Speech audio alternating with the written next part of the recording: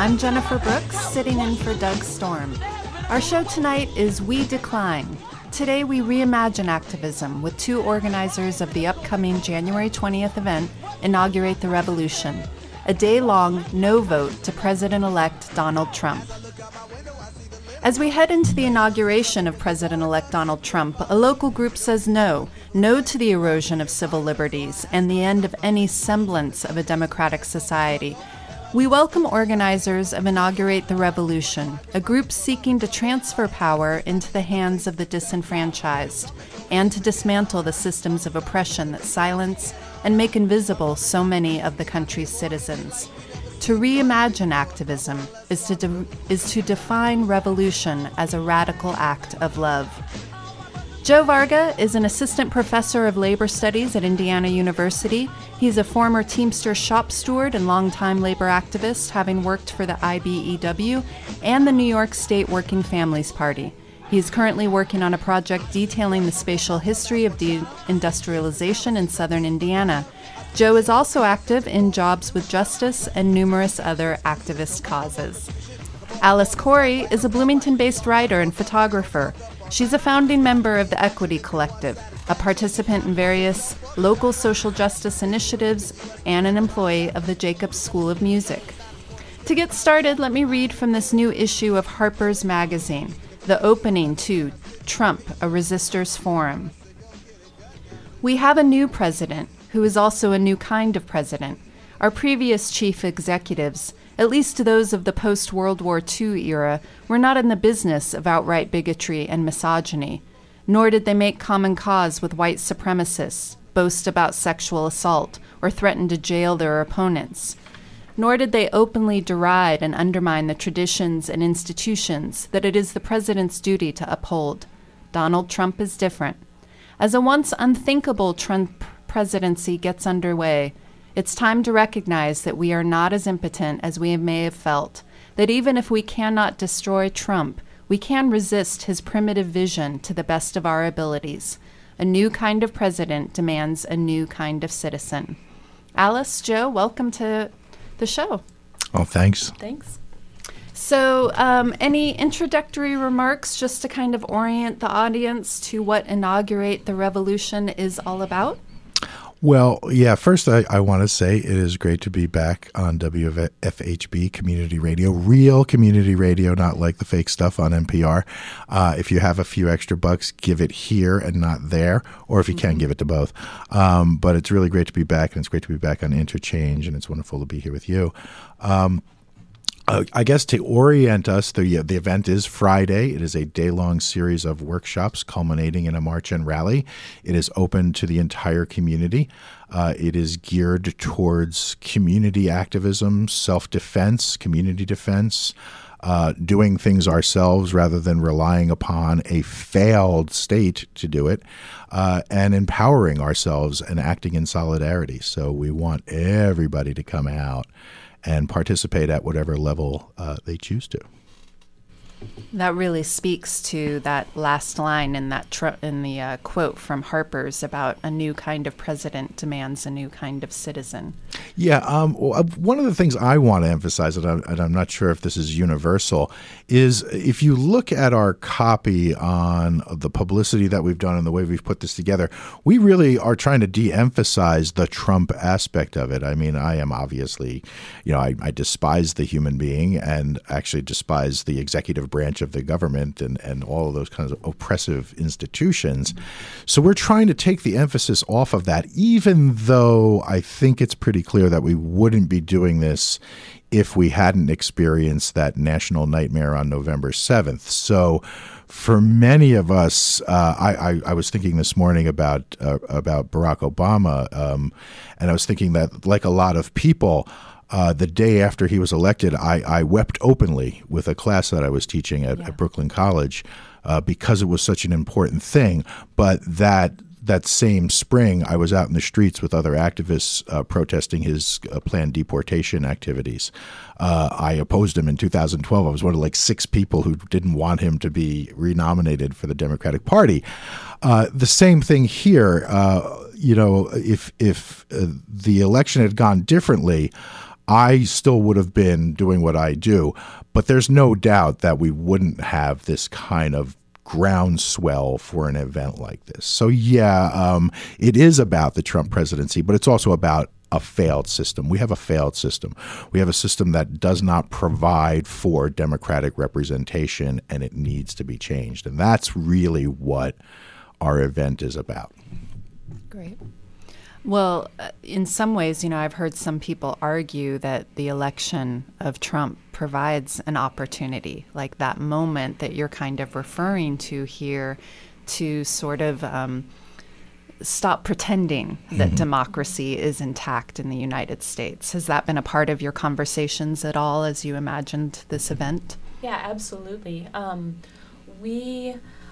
We acknowledge that we would probably not be able to put on this sort of event had Trump not been elected recently. There just wouldn't be the kind of community outrage at the system. So yeah, we're not necessarily, we're certainly not saying that the election of Donald Trump is a good thing for our country or communities, but it is kind of an opportunity, and it could go one way or another, and we're hoping to kind of jump in here and do really good work in the community to get the ball rolling in the right direction, kind of capitalize on this moment that is an awful moment. Yeah. Yeah, I mean, there is a somewhat of a problem with the emphasis on Trump's election, in a sense that what it seems to have done, and what we have to really kind of, galvanize around, is that it seems to have woken up a lot of people who may not have been noticing that our system is racist, that it's oppressive, that the economic inequalities in our system are savage. It's one thing to say that, a bunch of people are now waking up to that in a real stark way because it's been put in their face like this. But we also need to emphasize that the problems are systemic and structural beyond just the single individual. So what events or what aspects of Friday's events kind of speak to that bit specifically, or maybe they all do? But I know there's a wide variety of events that are happening, so maybe it's easiest to get into this conversation by just talking about a few of the different things that you have planned. I'll start. I'll talk about a couple that I'm personally involved in. One event we're doing, we're having a film screening of the documentary film At the River I Stand, which is about MLK's final campaign in Memphis, where he was assassinated. And one of the reasons, and I'm showing that courtesy of the Black Film Center Archives. We want to thank them. They are providing the film, and one of their directors will be over to introduce it. And Alex Lichtenstein from the IU History Department is going to be joining me. And one of the reasons we wanted to show this film is to show the intersections between racial injustice and economic injustice. And this was one of the things that it's interesting that it's King's final campaign, and of course it's tragic that he ends up getting assassinated while he's in Memphis. But it was, if you read what he was thinking about and what he was talking about with his fellow civil rights workers down there, the Memphis campaign was a really transformative campaign for him, recognizing that the anger that was being expressed, particularly by young African Americans in that city, was a righteous anger, even though it exploded into what people call violence now, which is property damage in the city of Memphis during the first march. King really came to see that civil rights, in the sense of a legal framework that was passed in 64 and 65, was simply not enough. If the United States was still going to be dominated by a war machine, if it was still going to be based on savage economic inequalities, nobody was going to have justice. So, the thing of no justice, no peace can arise from that intersection of economic inequality and racial inequality. So we're doing that. That's at 12:30. That's at the Waldron in room 103. And then later that afternoon, I'm going to be doing a workshop at 3:45 on labor organizing. And we're going to be focusing on kind of non-traditional forms of organizing workers and organizing in the community, using the industrial workers of the world as a kind of model for talking about how do you get out of what appears to be the failed union, kind of official union structure, and talk about alternatives. So that's two things that I'm personally involved in that I'm really excited about. Sure.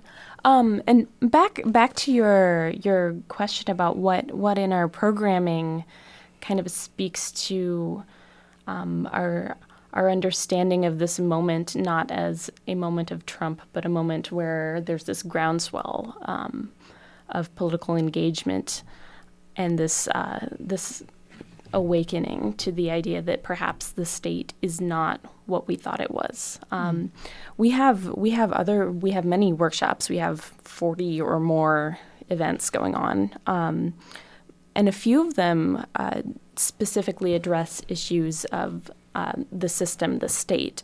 Some of them are more topical, more focused in nature, but some of them are going to really delve into questions about our system and whether it's what we want, whether it's okay. We've got one about moving beyond capitalism, which is it's not politics specific, but we kind of accept, many of us, even the more liberal among us, we accept capitalism as our system. And these folks who are presenting this are going to make a case to move away, or in their words, beyond it, because perhaps that's capitalism and our current system are not doing our people justice. And I think that Trump, in a way, he embodies what the state was, what it always was, and what the state will continue to be if we do not choose to do something about it, if we do not stand together and make some big changes. And so that's what some of these sessions are about. They're trying to say this is what we could be if we come together and work on it. There's one called Countering State Repression, where folks will be training, giving people information and training folks on how to protect each other if the state, probably when the state begins to clamp down more on protesters, on dissent, on free speech, on our civil liberties. Did I see it correctly in the news today that there was a bill being bandied around the Indiana legislature that restricted sort of public assembly? Yeah, so that's what we're talking about, huge. Right? Yeah, that's what we're looking at presently. And that is, that's the kind of creeping state oppression that kind of flies under the radar. Right. When I was arrested 2 years ago on MLK Day, when we blockaded the bypass out by College Mall, I figured I had somebody call my partner and say, tell her I'll be home around 8, and it was about 5 o'clock. I didn't realize that they had made this enhanced penalty of a 24-hour stay in jail for just that offense, for obstructing traffic. So what the Indiana Assembly, probably the most dangerous body in America, is up to right now is they are considering a bill that would enhance the penalty for 10 or more people obstructing traffic and disobeying the order of a police officer. And that type of civil disobedience is the way that things change. And, for them to be considering this around this anniversary where we all venerate this figure of MLK, who said the only way to get people to pay attention is to shut things down and to disrupt the general flow of an oppressive system. For them to be doing this at this point is that's what we're looking at. And that's what a lot of our workshops are about. A lot of our workshops are about trying to make sure that people, while they're concerned and while they can see that there's probably a more oppressive state coming, that they're not afraid, that they get back out with their community and that they act in solidarity with their fellow citizens to say, we are not going to just take that. We're not just going to defend ourselves. We're actually going to fight back. We're going to go on the offensive, and we're going to do, as I said on November 8th, we're going to send them running. eventually. It may not be today and it may not be tomorrow, but that's what this is all about. This is not just about protesting, and it's not just about being afraid of this new regime. It's about forming the defense of our community so that we can go on the offense, because we know what our values are as a community, and we will not have them violated without fighting back. Yeah, it seems to me too that that's part of this moment right now too, is that willingness to be inconvenienced, that willingness to put yourself on the line. That's been missing sort of broadly in American society when you look at sort of the left.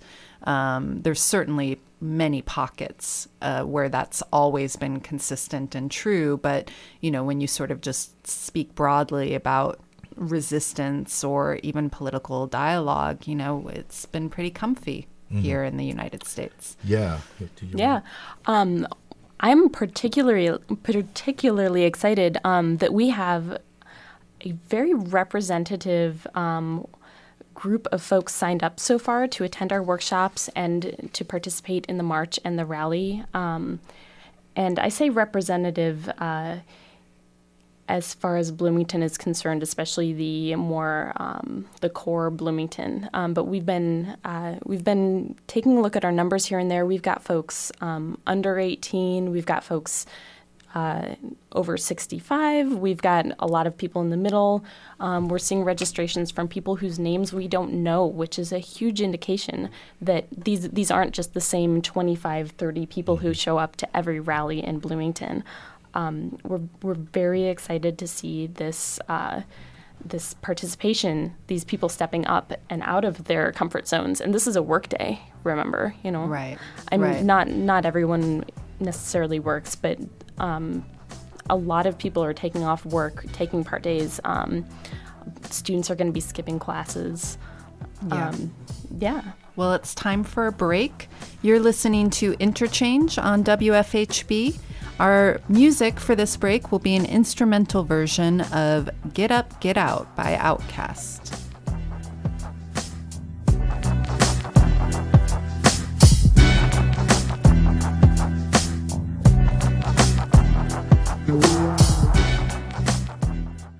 Support for WFHB comes from the Uptown Cafe, a Bloomington landmark since 1976, serving Cajun Creole and home cooking specials every Tuesday and Wednesday evening.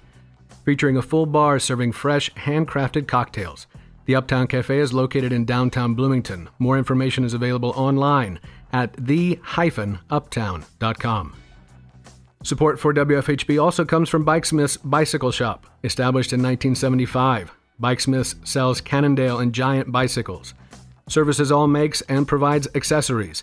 Open every day, a half block south of the courthouse and a half block east of the B-Line at 112 South College. That's where you'll find Bikesmith's Bicycle Shop.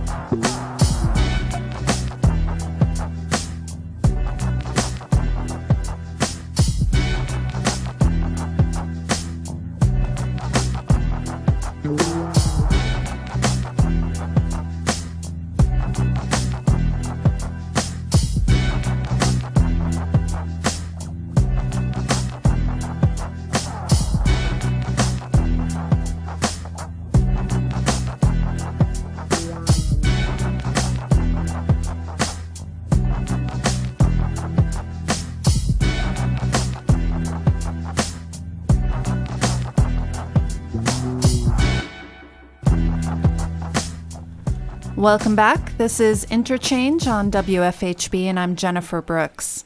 Our show today, We Decline, Reimagining Activism, focuses on the day-long teach-in and protest rally Inaugurate the Revolution, taking place as something of a counter-event to the U.S. presidential inauguration this Friday, January 20th. Our guests are Alice Corey and Joe Varga, and we're going to kick this segment off with a clip from Malcolm X from a speech called The Black Revolution from April 1964. Let's take a listen. America today finds herself in a unique situation. Historically, revolutions are bloody. Oh, yes, they are. They have never had a bloodless revolution or a nonviolent revolution. That don't happen even in Hollywood.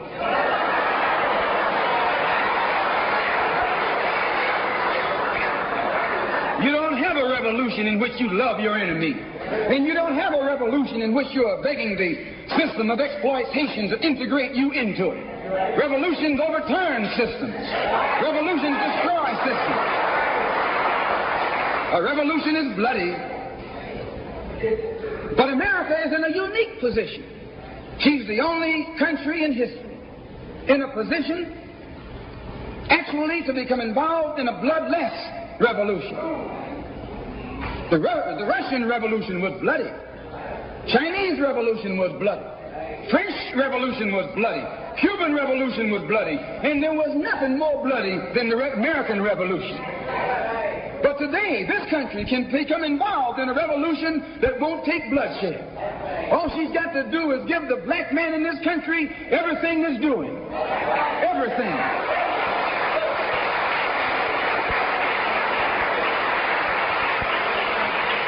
I hope that the white man can see this, because if you don't see it, you're finished. If you don't see it, you're going to become involved in some action in which you don't have a chance. And we don't care anything about your atomic bomb. It's useless, because other countries have atomic bombs. When 2 or 3 different countries have atomic bombs, nobody can use it. So it means that the white man today is without a weapon. If you want some action, you got to come on down to earth. And there's more black people on earth than there are white people on earth.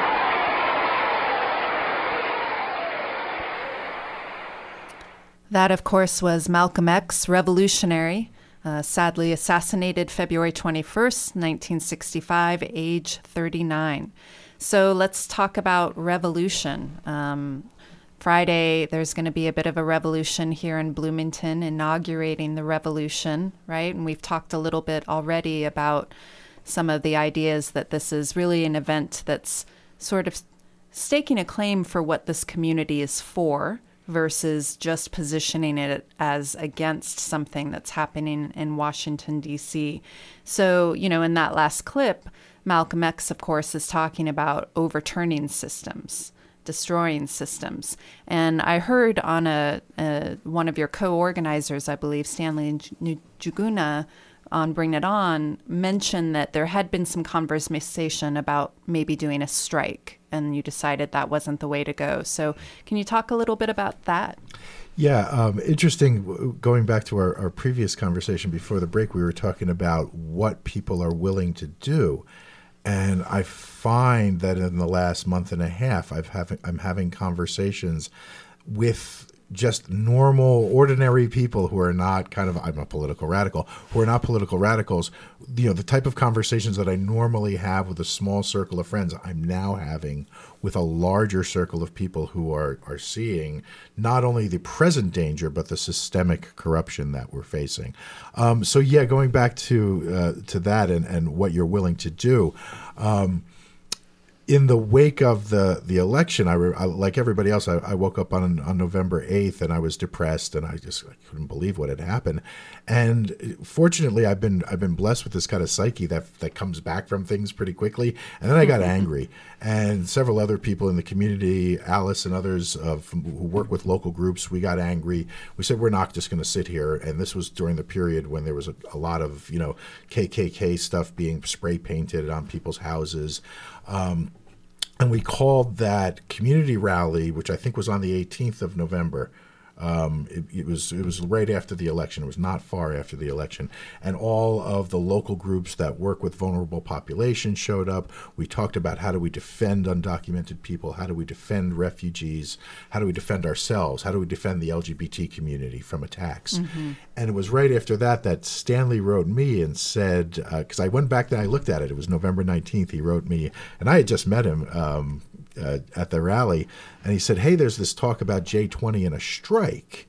What's the feasibility? I don't want to do that if we can't. And of course, to say you're going to have a general strike is a different thing from having a series of events and workshops. It means that you call people out of work, you try to stop all economic activity.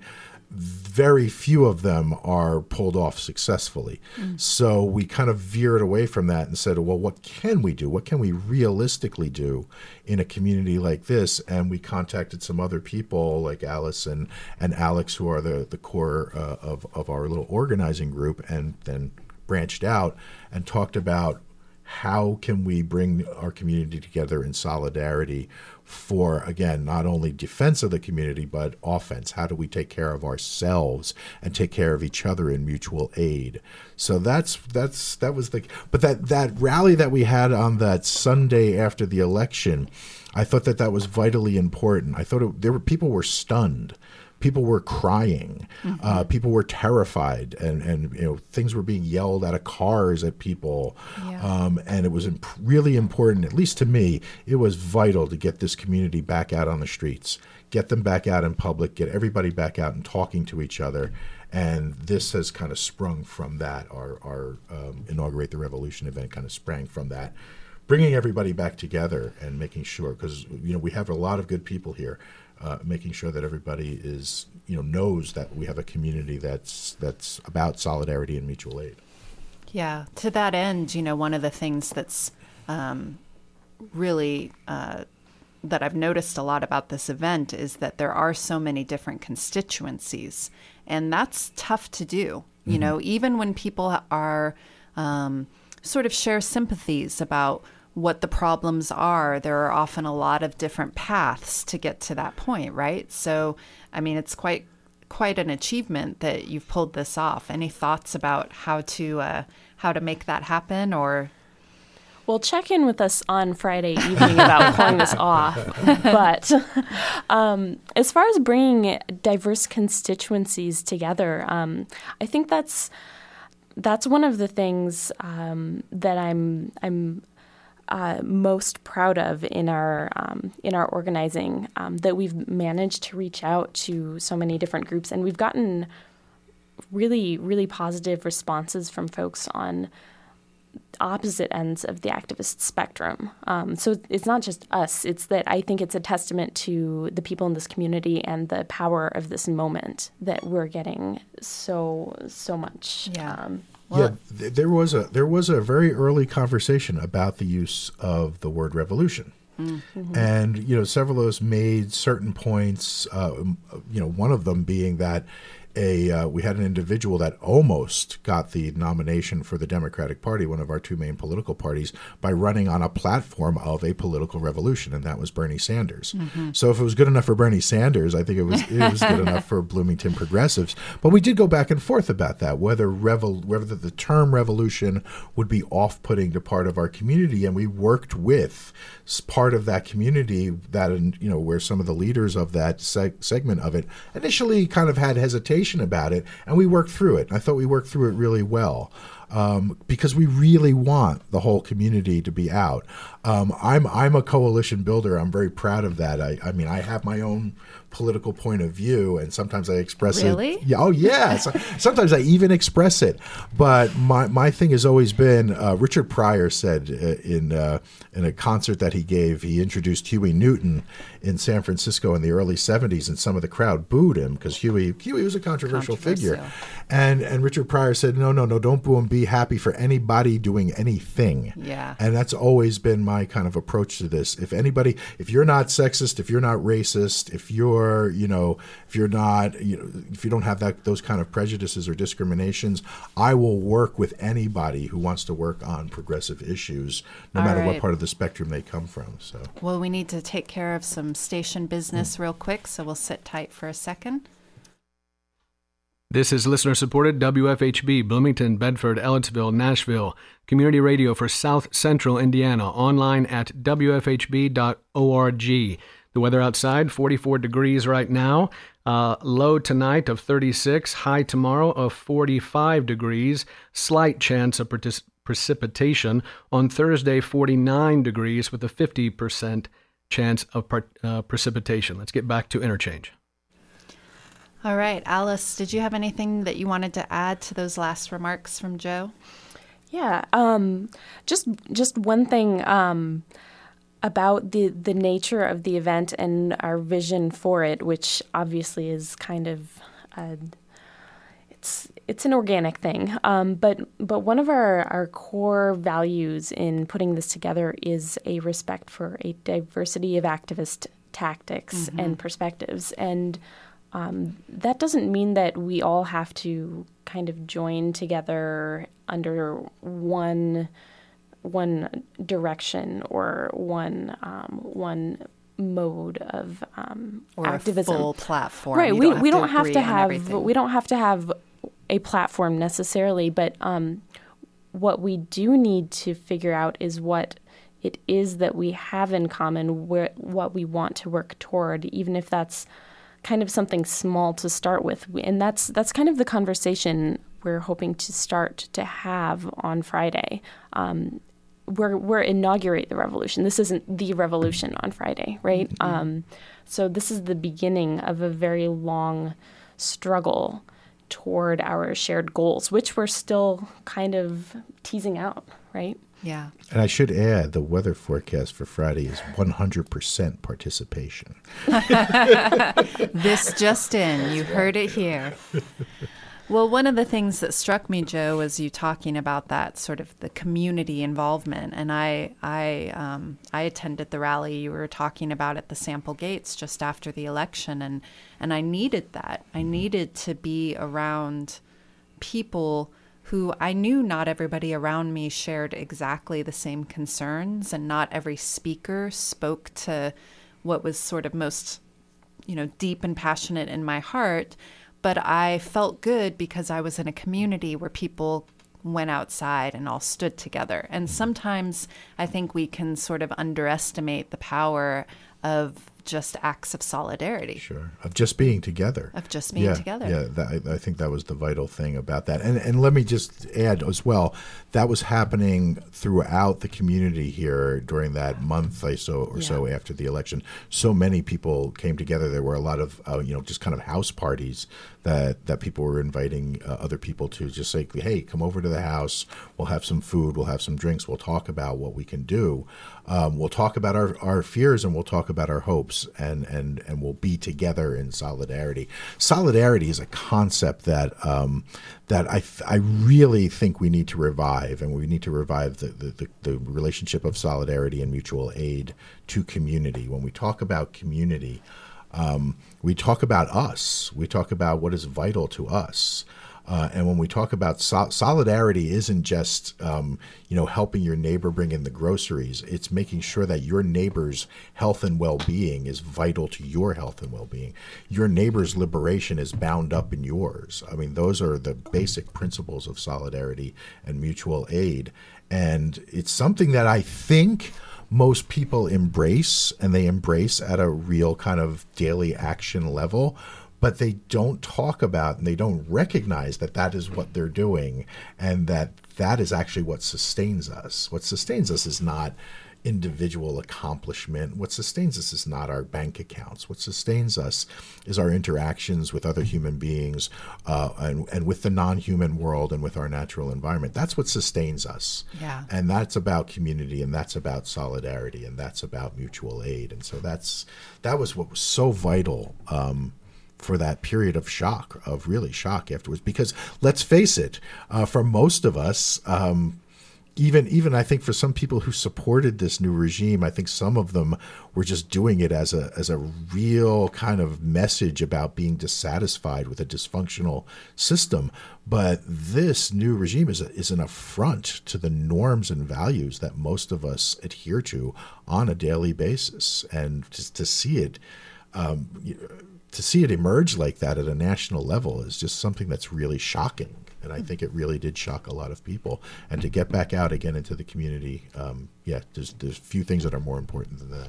Yeah, and that's one of the questions, of course, going forward is, whatever form this revolution takes, it's probably going to need to include people who were supporters of President-elect Trump, right, over time. So, to me, that was one of the most powerful things, was that idea of you talked about what solidarity truly is, knowing that your neighbor's health and well-being is tantamount to your own.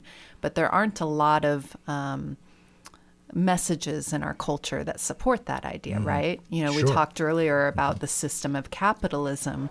There's nothing that that supports capitalism that is also about sort of brotherhood, right? Those aren't messages that really go together. So it'll be interesting, I think, to watch over the coming years to see some of those people that you mentioned, Joe, who sort of made a vote of discontent and who are likely to not get satisfaction from this new president, right?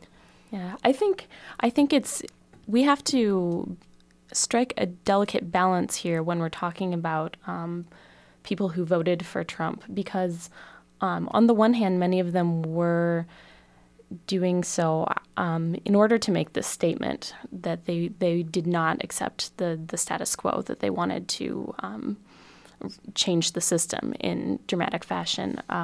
But at the same time, in terms of solidarity, in voting for Trump, many people rubber stamped his bigoted policies and opinions, and I think that we have to grapple with that in our attempts to bring these folks together or to join with them in any way, because they contributed, they materially contributed to the opposite of well-being. So they did the opposite of enacting solidarity, and I think there needs to be a very difficult conversation around that. We'll talk a little bit more about that after our break, which it's time for. Our music this time is an instrumental version of Move Something by Talib Kweli and High Tech. This is Jennifer Brooks on Interchange on WFHB. More on the anti-inauguration day when we return.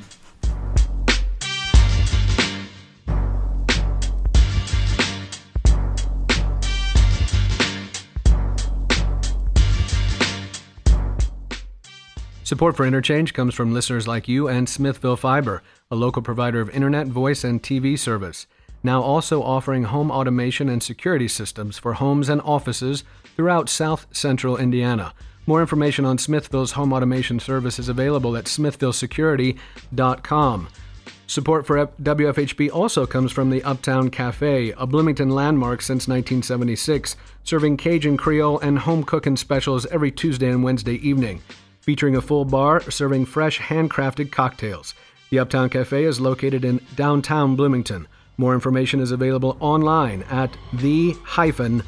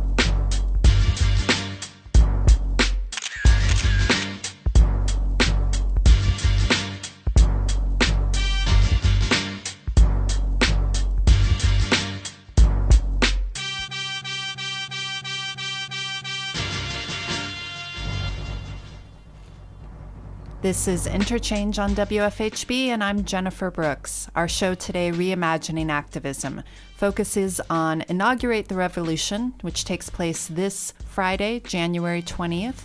Our guests today are Joe Varga and Alice Corey.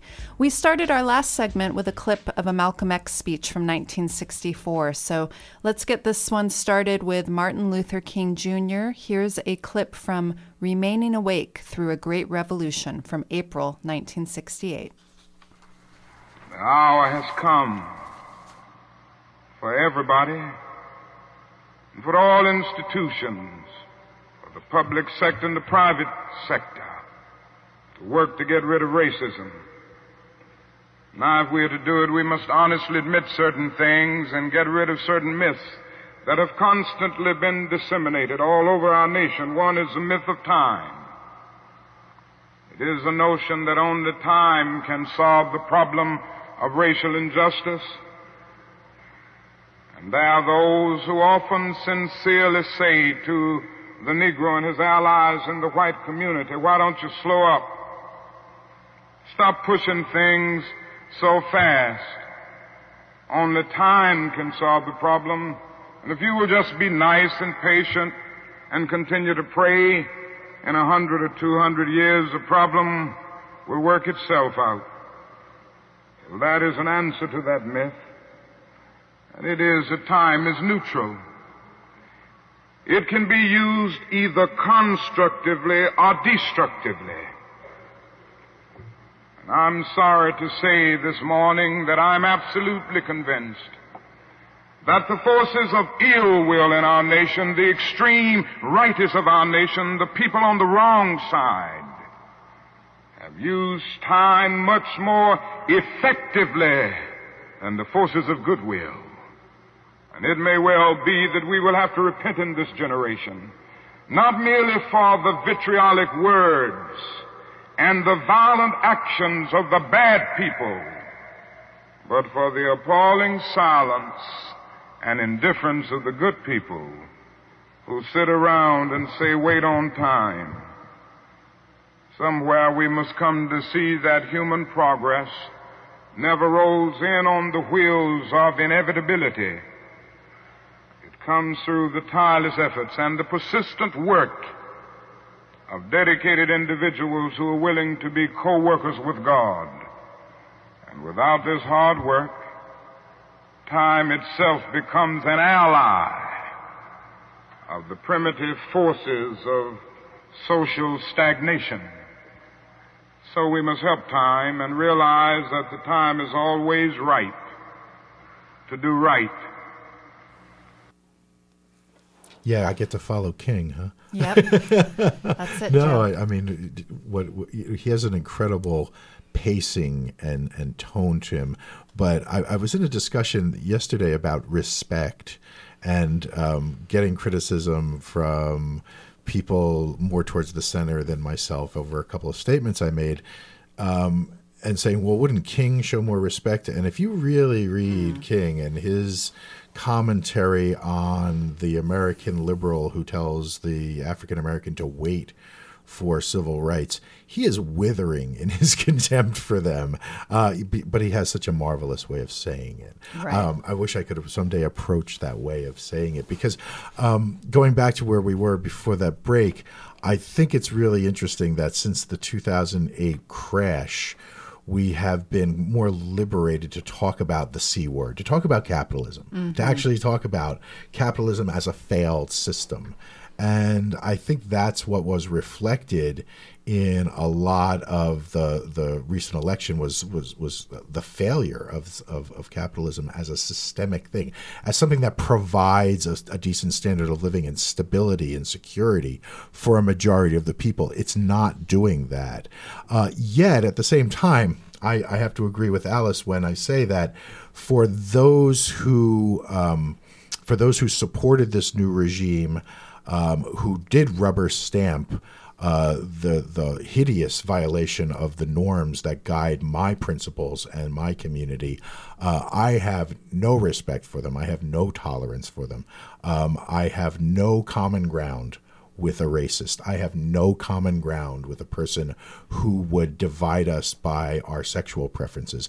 I have no common ground with a person who is sexist, who believes that, that I don't even want to repeat what was said during the campaign. Yes, please don't. I have no common ground with that. And so that begs a tactical question. Right? It does, yeah. Because you probably, if a revolution is to succeed, some common ground needs to be found, does it not? Right. I think that one of the reasons why I like being a coalition type person and a coalition builder is it tempers my own approach.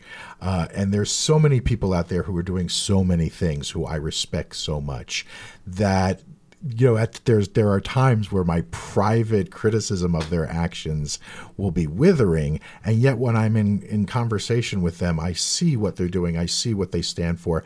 And I can't be that withering. I have to understand that, again, as long as it's progressive, as long as it's not blatantly racist and sexist, I will stand in coalition. So, yeah, that kind of speaks to the nature of what kind of revolution we want to have. Yeah. Yeah. Well, in talking about capitalism and King, to me, that's obviously one of the great tragedies of his assassination, and the timing of it is that he had, only somewhat recently really turned his efforts towards that critique on capitalism. And we'll unfortunately never know what sort of solidarity could have evolved out and under his leadership on that.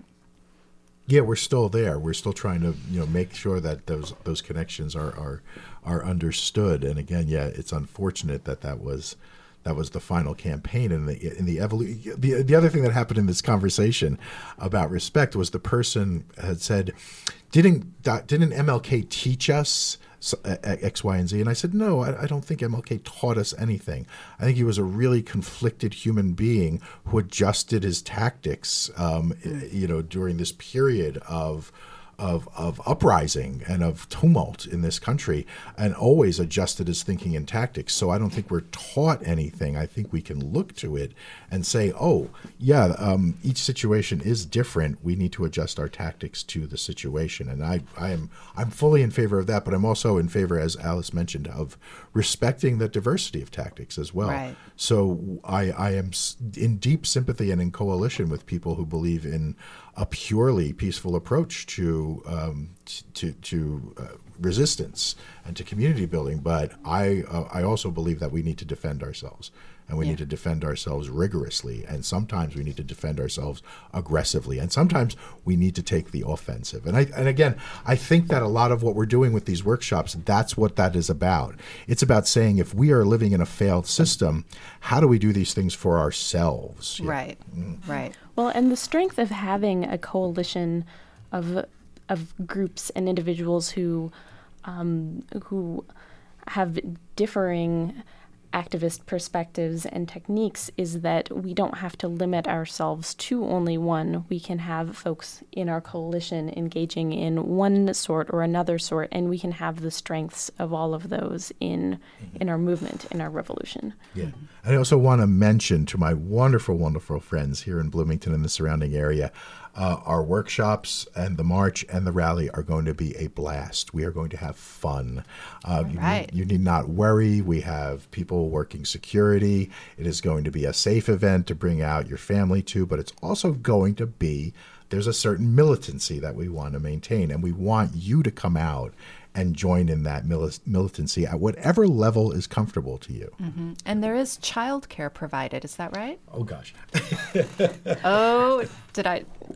So we have some folks working to put together our child care plan at the last minute. We've actually had less. We've had fewer requests for child care than we expected, which maybe actually means that folks have some reasonable child care in town, which would be kind of amazing given this economy.